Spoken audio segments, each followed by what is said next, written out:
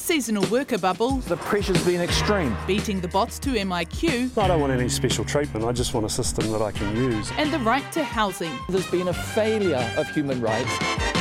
Tēnā tātou katoa. Welcome to One News Inside Parliament. It's a weekly catch-up about the political stories we've been covering here on One News. I'm Mikey Sherman. I'm Jessica Mutch Mackay. And I'm Benedict Collins. Kicking our podcast off with the highs and the lows, the peaks and the pits. Jessica, would you take it away, please? Yes, mine are actually interesting notes that I just wanted to mention. One of the big things that's been brewing the last couple of weeks is the Sahara Aden case, and I just think it's such a fascinating, interesting story and such a test for New Zealand. It's such a fail in terms of us needing to clean up after Australia, and I think it's just interesting. It's a story that's been, around for a bit, and she's heading our way soon, or maybe here already. We are being asked to trust the government and how it's responding to that. And I think from a journalistic point of view, that can be a little bit frustrating. We want a few more details. We want to get a few more assurances around that. But I think it's been a really interesting story to look into and cover. Definitely interesting. And, we've heard from the Children's Commissioner, Andrew Beecroft, say, look, the children need to be at the heart of all of this and be the primary consideration. I think that really is why we are seeing them come back here, not only because Australia pretty much washed their hands of Sahara Aden and her two children, leaving it to New Zealand to clean up, like you mentioned, Jess, but also, these children, they need somewhere safe to live and grow up. They didn't, sign up to the horrific life that they've had up to date. I interviewed the lawyer for Sahara Aden, which is interesting, and obviously police are now investigating, which is to be expected. So it'll be interesting to see what that police investigation finds and whether it comes back with anything too concrete, or what sort of controls will be put in place as well. Benedict, pit from you. Oh, I had a fun little... Peak pit. Yesterday we drew the short straw in the office and went outside to cover a protest where a whole lot of people that come in for a range of reasons that they're unhappy with, from Julian Assange to Epstein to the world order to COVID-19. Anyway, we popped out there as Billy Takahika was giving a speech to the crowd and winding them up about the media, and then he saw One News over in the corner, and he gave us a little shout out, and we've got some footage here to show you of the crowd reaction when he pointed us out to the crowd. Quite fun.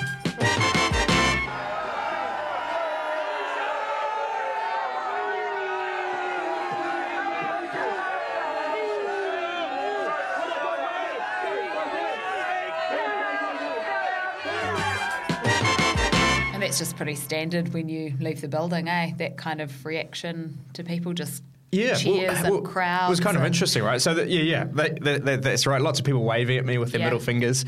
But then later on, we have Bridge Run, where our politicians come across, the bridge on the way into question time, and they'd actually made their way. Normally, security kind of keep protesters down sort of in an area off the forecourt of Parliament, and they've got all these gates, but they were all up against the doors of Parliament, kind of banging on the doors and yelling through loud hailers and stuff like that, just before like the Prime Minister and all the ministers came across the bridge. So kind of, almost Capitol storming-esque. Yeah, it was. But a much smaller crowd. We're talking like a couple of hundred. But it was interesting that they did make their way up onto the steps of Parliament, because when I was down there watching the protest, Trevor Mallard came out onto the forecourt of Parliament and pretty much stormed up to the protesters, and they have their own private security, so they have high vests on and high-vis vests on and things like that. And he had his finger, right in their faces saying, get back behind the barricade. You're not allowed to be up here as private security. And I actually was wondering if it was going to get a little bit more intense and perhaps even physical, because, it was quite a heated environment, and Trev Mallard came down there and he wasn't mucking around.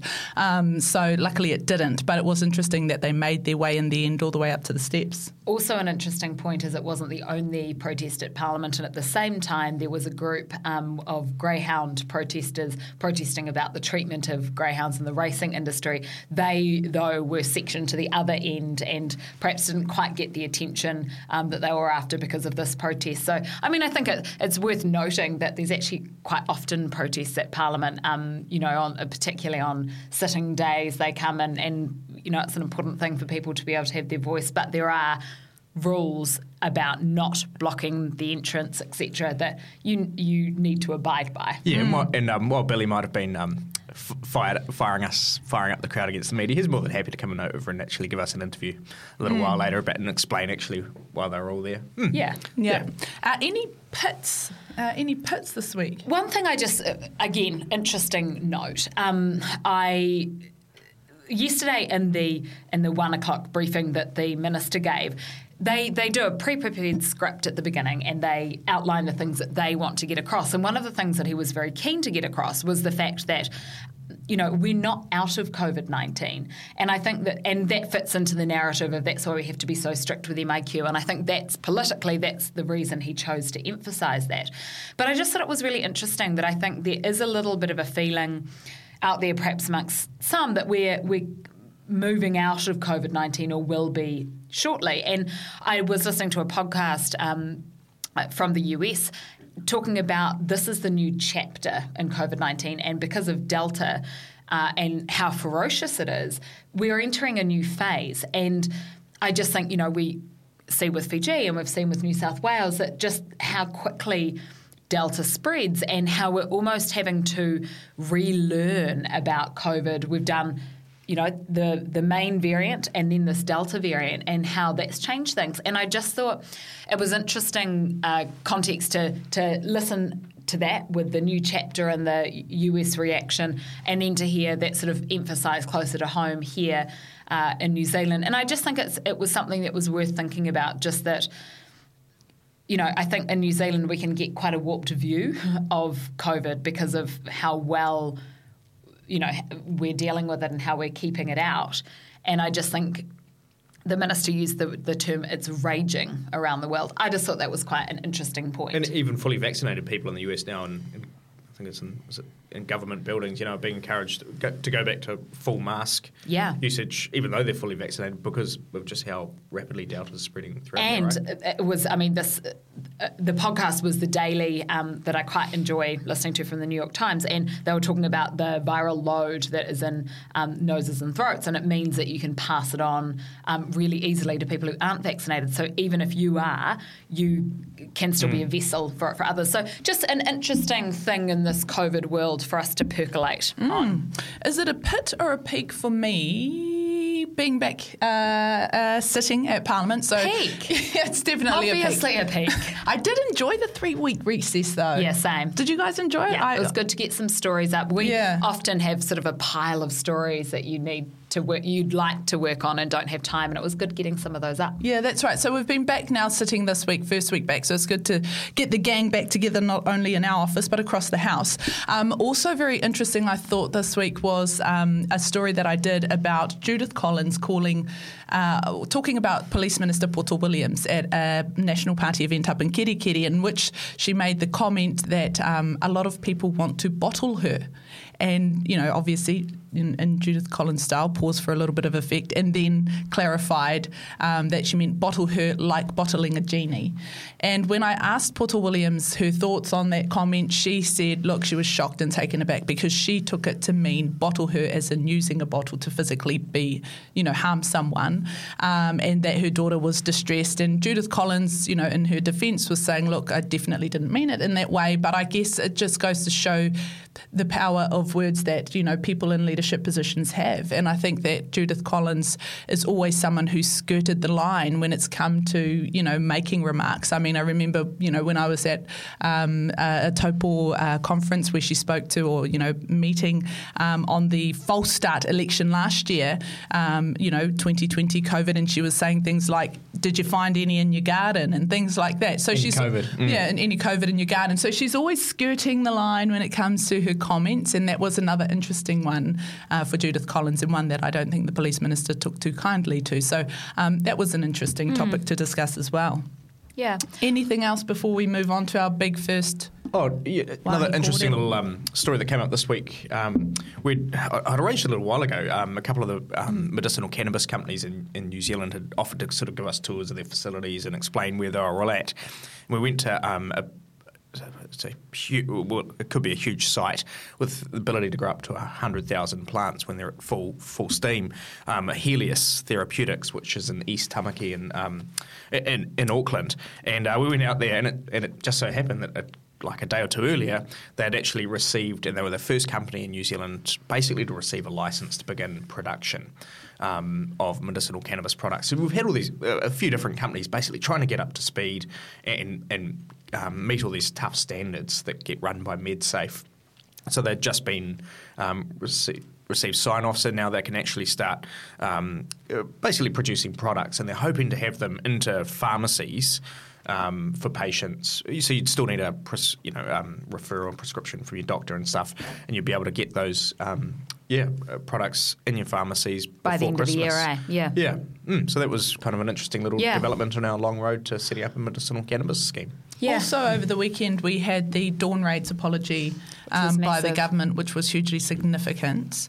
And well overdue. And then the following day, the government announced more spaces for RSE workers, which you covered, Benedict. Tell us a bit about that one. Yeah, so for years and years and years, we've been bringing in workers from the Pacific Islands to help basically pick our crops. And they move from crop to crop around the country kind of as the season wears on, moves on, they'll be moving to different crops which get picked at different times.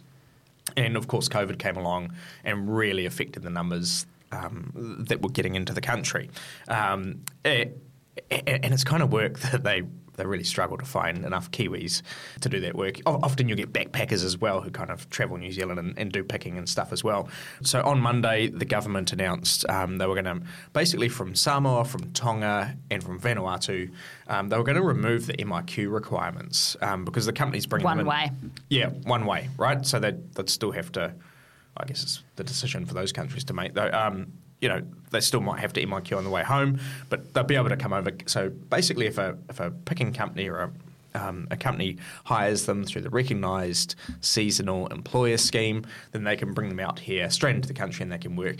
But the interesting thing is the government doesn't really know how many more are going to be able to get in, and that is because they have those MIQ requirements back in Tonga, back in Samoa, back in Vanuatu, and pretty limited capacity to deal with people coming in. So they're not sure exactly how many will be able to get in, but we spoke to orchardists and growers around the country, and they were delighted that they were going to hopefully be able to get significantly more people into the country, so we don't end up with crops rotting on the ground. It is interesting though. It's sort of, we didn't have time to get into this, but there is kind of a big power imbalance here between these workers coming from the islands to come and work in New Zealand, and there are concerns about the conditions that they work in New Zealand in, and whether or not they're actually making enough money to send back, whether they're actually ending up better off. So I think there are concerns there that there is the potential here for exploitation of these workers. And I think big picture, for the immigration minister, it is a slight pressure release valve. So it's just a little bit of give, because I think there's quite a lot building on Immigration Minister Chris Whafui and on the government for dealing with this. You've got split migrant families, you've got the residency backlog building up, you've got all sorts of issues with skilled labour, and this just gives a little bit of a twist, I guess. But not only that, right? But you've also got the farmer protests. So you had the huge demonstrations across New Zealand, farmers out in their in their tractors, bringing traffic to a standstill. Protesting against the ute tax, against freshwater reforms, so-called ute tax. So it is. I think the government will have been quite relieved to be able to get an initiative in here where they were sort of getting great feedback from rural New Zealand about this move, given they've been copping it so much. You go. Sorry, I was just going to say, National has obviously criticised the government, saying, why didn't they bring this in earlier? Why did they not allow more RSE workers to come in earlier? Because we've heard, story after story from fruit growers that they just don't have anyone to pick, and their fruits are just rotting on the ground. So I do wonder why they're just so slow. You talk about relieving that pressure valve bit by bit, and they've been doing that and trickling in. We're going to have a few exemptions here in terms of migrants, health workers, a bit here, a bit there. It just doesn't seem as though they've got a very clear, robust plan to reopen us or to allow people to come and work as essential workers that are needed when you've got industries calling out for them left, right and centre. And each week it's like, oh, well, a little bit here, a little bit there, a little bit there. And it's just like, man, we need a more robust, wider scheme than that. And it's coming. But I think in the meantime, the Immigration Minister, his line, I'm working on it, is not helping the situation. And I think we are probably only a few weeks away from seeing quite big reforms in immigration, because it's really a problem for them. But also, even more so, in terms of why haven't they done this sooner? You know, when the government comes out and says, I think it's Vanuatu, there's only been 4 cases. You know, there's been no community transmission in Samoa and Tonga. When they come out and say things like that, it's like, well, why have you taken this long then? And why just limit it? Yeah, and then if there isn't COVID in these countries, why are we just limiting it to, you know, workers to come over here and help our horticultural and viticulture sectors? Why not open it to the general public too? If it is safe to do. Also on that immigration rethink, and just, you know, because we mentioned the Dawn Raids apology earlier, there are obviously the questions around whether there'll be an amnesty for overstayers. And, you know, on one hand, you've got National saying no, because that, you know, flies in the face of those who have gone through the proper processes in terms of visas to get here.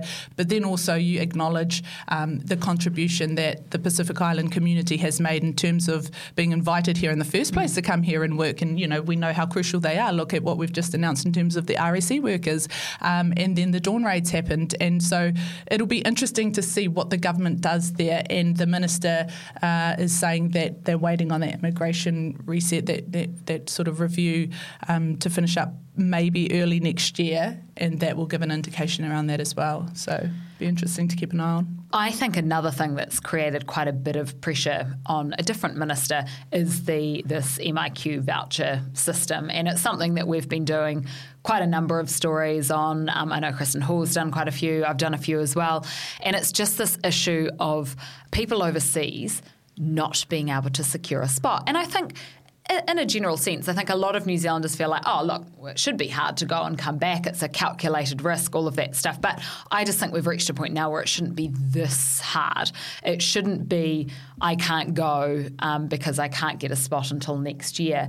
And I think it's also just this mental drain of waking up every day and clicking refresh and trying to get these spots. And it's just been interesting talking to a few people overseas. I talked to a number in a story we did on Monday. And just, you know, these are tough, hardened people saying, actually, I feel locked out of my country. Actually, I feel like it's really stressful feeling like I can't come home. And looking at the front of the passport, which is one of my former colleagues made this point online. She's living overseas at the moment, and it says, you know, this passport allows you to come into New Zealand unhindered and without barriers. And it's just interesting because that doesn't apply anymore because of this virus. You know, it's much harder to come in. It's much more challenging. So I just think it's a really fascinating issue, and I think they've got to, I mean,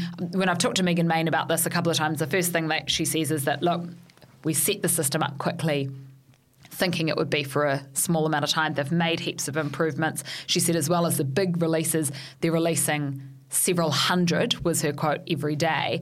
And I've asked for the specifics on those numbers because I had quite a lot of feedback last night from people being like, I'm on that website every day and those numbers don't ring true to me. They think it's much fewer than that. So, yeah, just a really interesting topic. Yeah, for a smaller group, but I just think we've got to be mindful of New Zealanders around the world as well. Did you guys have any thoughts or? No, not really. I mean, the other issue that we covered this week, earlier this week was housing, which obviously is the never-ending story. Was there a movie called that one? Yeah, that was a good little pun. Earlier this week we had the Human Rights Commission come out saying, look, housing is a human right, and at the moment we're not doing well enough in terms of providing for that basic right. And so they're going to launch an inquiry later this year and get that going. But they also released guidelines alongside the Iwi Chairs Forum and wanting that to be embedded into government policy in order to hold governments guidelines to account, because Paul Hunt, the Human Rights Commissioner, says, look, at the moment there really isn't, even though it's definitely an expectation, I think all New Zealanders would expect that, housing is a human right, it's a basic right, it's something that we should all just have naturally.